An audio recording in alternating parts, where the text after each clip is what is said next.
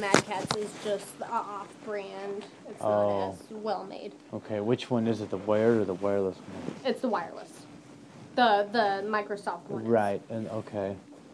I mean, they both feel the same, don't they? Yeah. Okay, and do you have, like, does it come with a battery thing? The wireless one, yeah.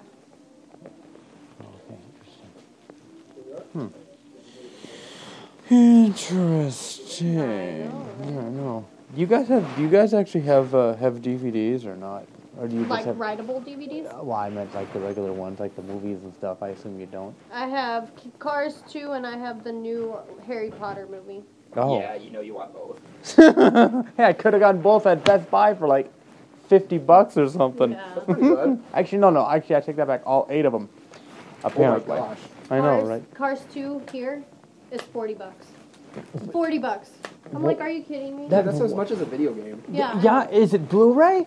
It has Blu-ray and regular. Oh, it's the combo pack. Yeah. Okay, interesting. But Well, still, $40. that is kind of nasty. Yeah. How much is the Harry Potter movie? I have no clue. You're like, I don't want to know. $30. I don't know. Yeah, probably comparable amounts of money. Yeah, really. Can you click that for me? Yeah. Thanks. Okay, I'm gonna see what other people have. I may be back. All right, sounds good. Yay! It wasn't a no. Ooh, there's a fire extinguisher. Let's take that. How much does that cost? Woo!